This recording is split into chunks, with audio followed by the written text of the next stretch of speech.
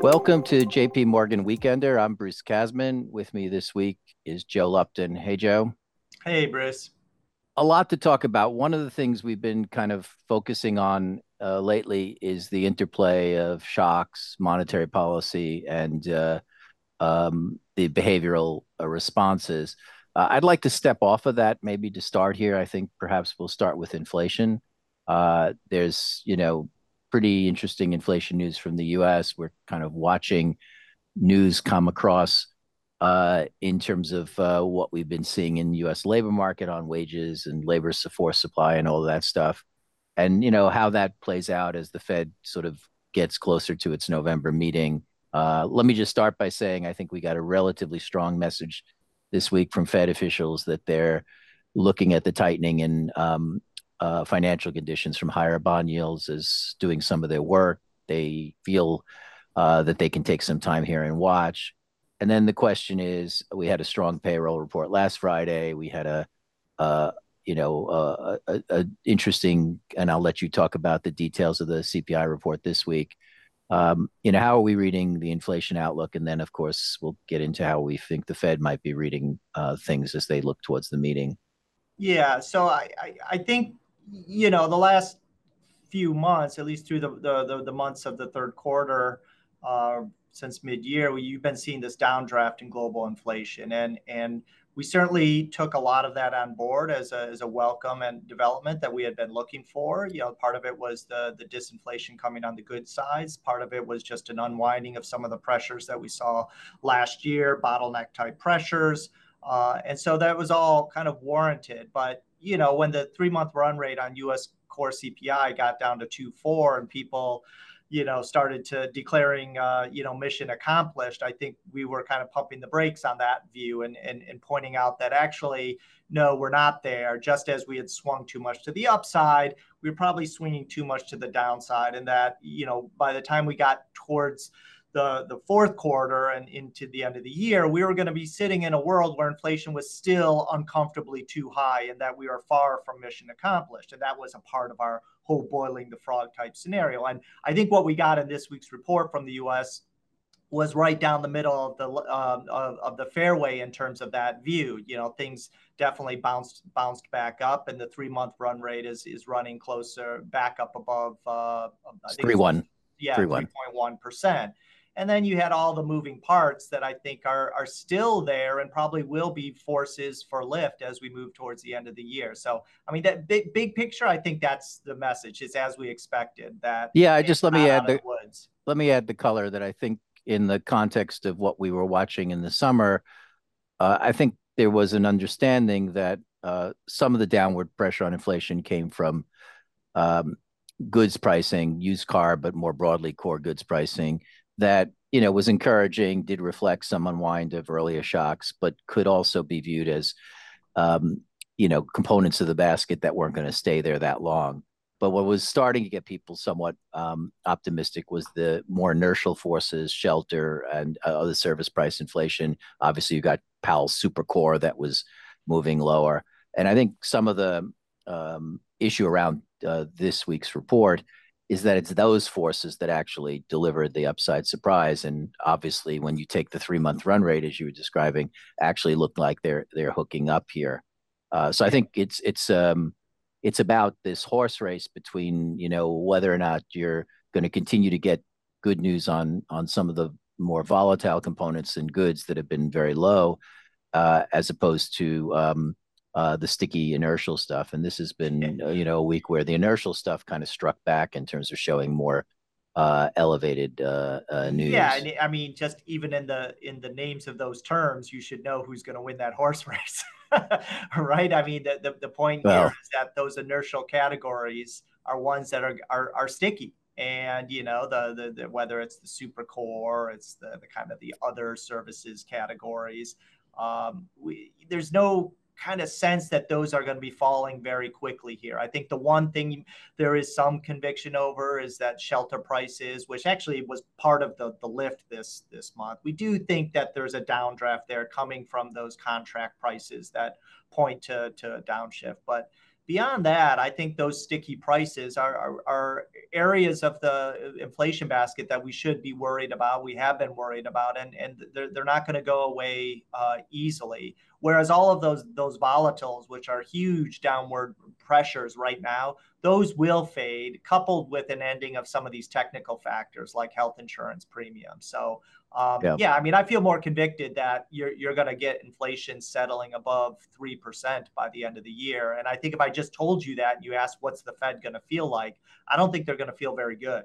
Well, let's just leave the Fed for one more second. Let me just point out our forecast right now is that the next 3 month run rate through December is going to be about 3.5. And Yeah. there is a sense that, as you said, the shelter prices have been choppy here, and when it chopped to the upside of where we think the underlying trend is.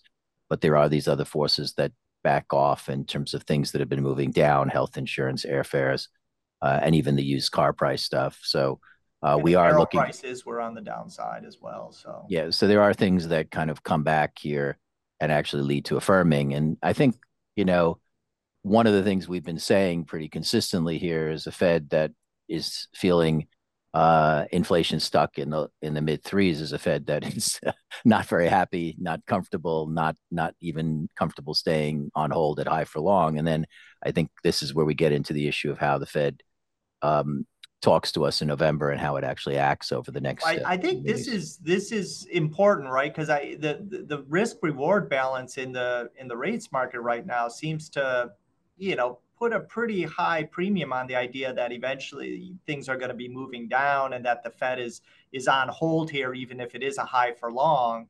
I think we should not lose sight of the fact that the Fed could very well give us the one more hike that they've been telling us they're going to do. And I agree, the language this week did suggest that they are taking on board the movement up in the long end as doing some of the heavy lifting for them. Our natural language processing of all this Fed speak that we've had has really come off, still very hawkish, but has come off from where it was. So that's consistent with that. But I'll just emphasize that the processing of this week's inflation report, and if you get kind of more news along these lines of inflation kind of drifting up and looking more stuck above 3%, I think the rhetoric is going to change. Our natural language processing will move back up. And the odds of another hike here, I think, are probably better than what people's mood is right now.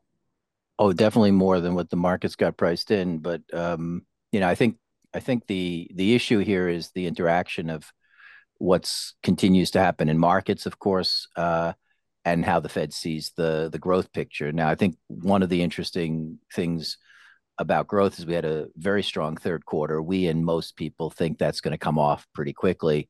We're not seeing we're not seeing claims, take any move up here. We're certainly Mm-hmm. seeing September payroll strong.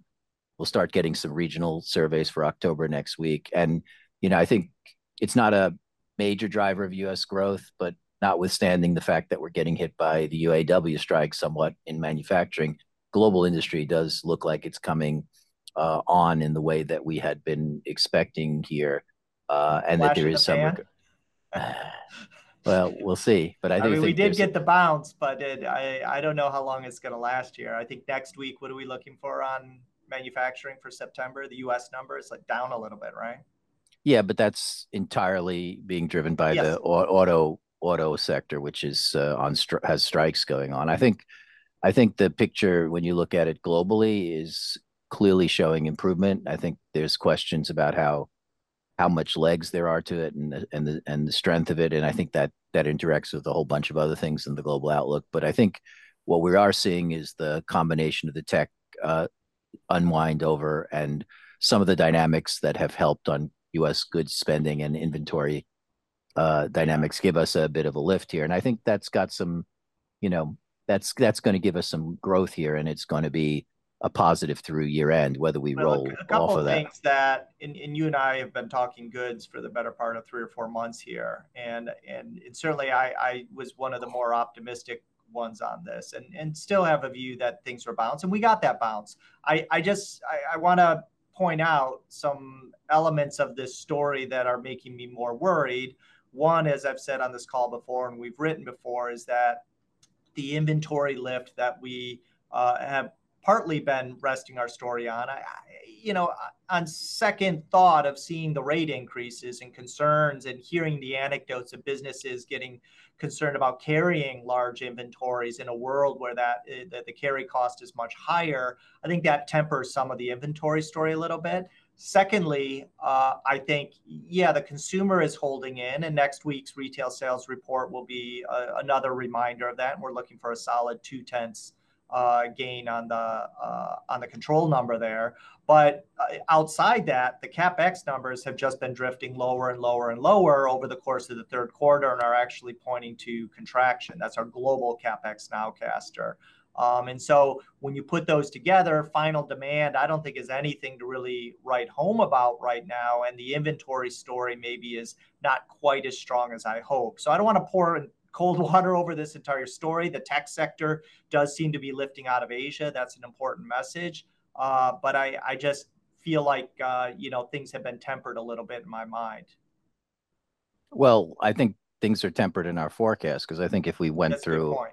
I think if we went through a storyline that would have had a traditional lifting, given the dynamics on inventories and what we've seen on final demand, we should be getting a run here of 4 or 5% on global IP. And it actually does look like we're having a 3 month run rate of 4% through Yeah. August.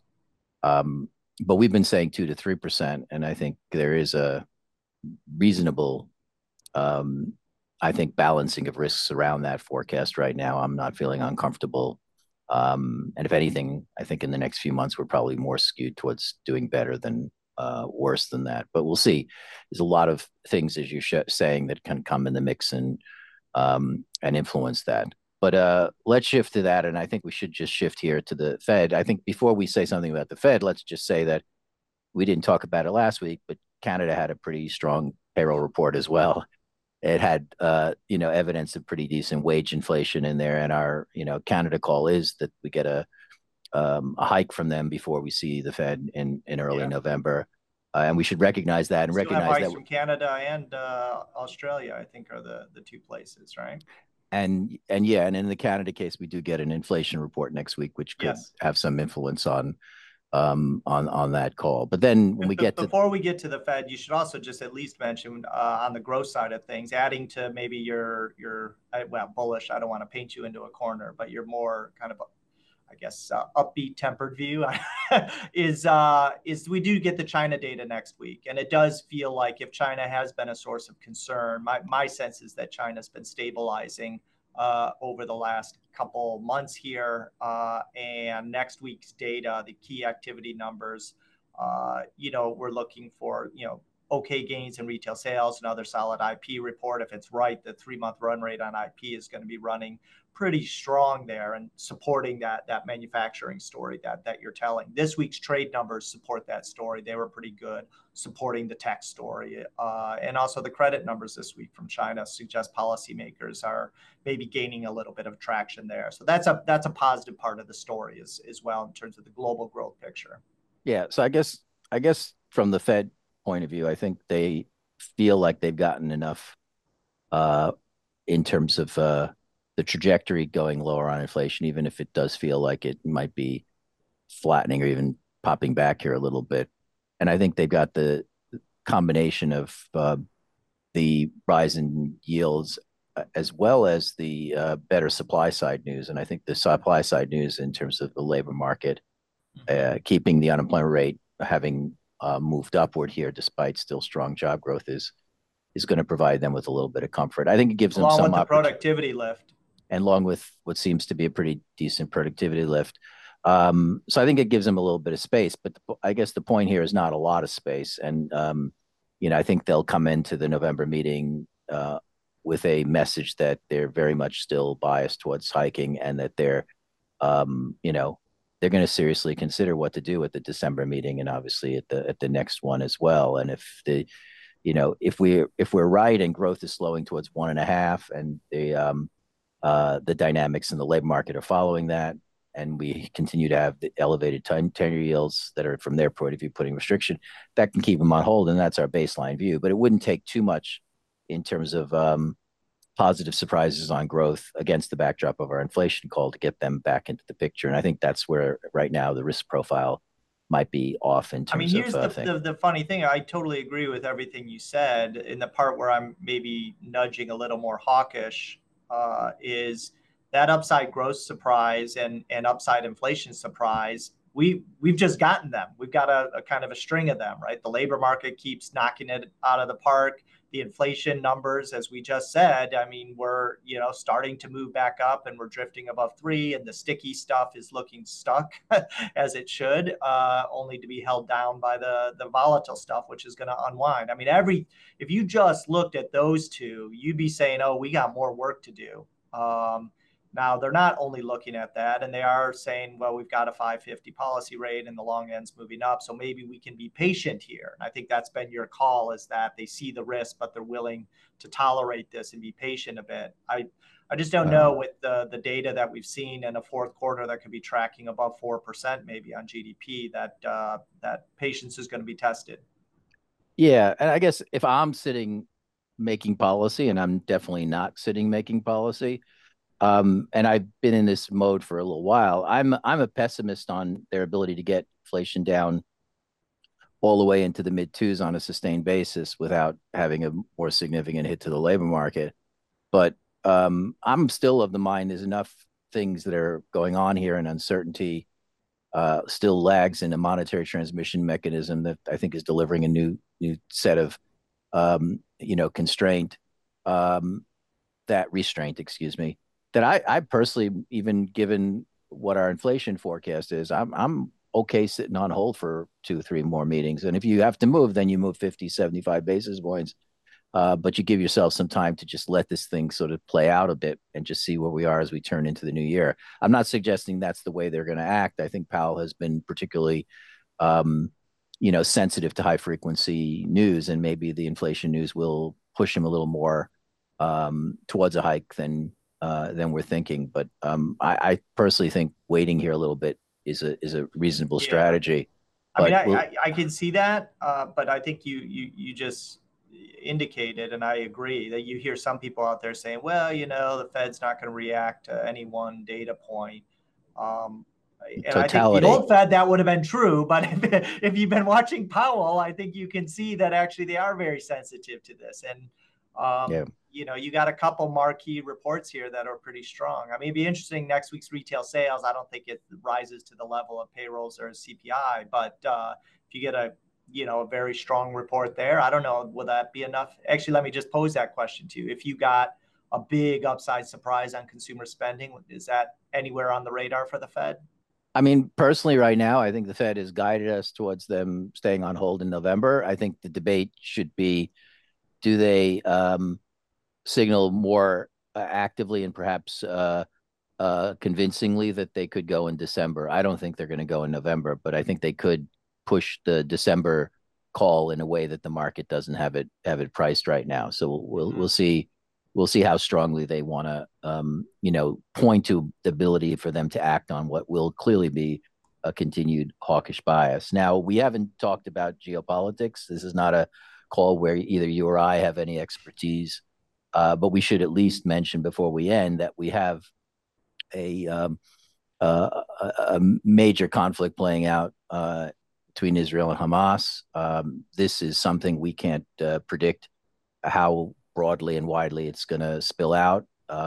So far, its impact on global markets is limited, although energy markets are starting to show some upward pressure this week. And everything we're talking about here is clearly understanding there's uncertainties that are created by this set of events that we certainly are not going to be able to forecast with any degree of accuracy. So we'll watch that and see how it plays out. I think it is worth pointing out. I mean, we did have this note out this week for listeners that you and I kind of put out this cyclical framework for how to think about things. We were updating some of our recession probabilities, but that cyclical framework really emphasized the idea that it's not just about monetary policy and transmission to financial markets and impact on kind of macro conditions. But there's this element of shocks that are all, almost always are related to the business cycle. And we've been wringing our hands about the oil price move in recent weeks. We've been wringing our hands about the rate move, how much of it was beyond what normal monetary transmission was, like a risk premium type shock. Those are shocks that are outside the system. But I think, the tragic events unfolding in the Middle East right now, these are other types of shocks that come along the way, and we have to just be mindful. I agree, it's way too early, too fluid. Certainly outside of our wheelhouse to really have a strong conviction over this right now. But it's I just think this is kind of the part of our jobs of tracking these shocks and how they interplay with the more economic aspects of the business cycle. Well, let me end on a more mundane note, which is one of the things we've been calling or putting into the shock basket, which is probably not a shock in a traditional sense, is the news we get on fiscal policy. Mm-hmm. And I would say we've gotten a signal, we don't know how strongly to take from it, that China might be willing to do more in terms of providing stimulus. And in addition, I think one thing we should take from last Friday's payroll report is that the state and local side of the government sector, we can debate what federal discretionary spending is going to do. We can talk about defense spending, which probably is going to continue to be a plus here. But the state and local side of the U.S. public sector is continuing to be an important influence here, supporting growth that's not going to go away anytime soon. So that's and then the other shock on the negative is just that we the odds of a government shutdown are probably going up, given all the dysfunction in DC right now. Now this is the time to end this discussion. So we'll leave it there. Thanks everyone for listening, and hope we continue again next week on JP Morgan's Weekender. Thank you.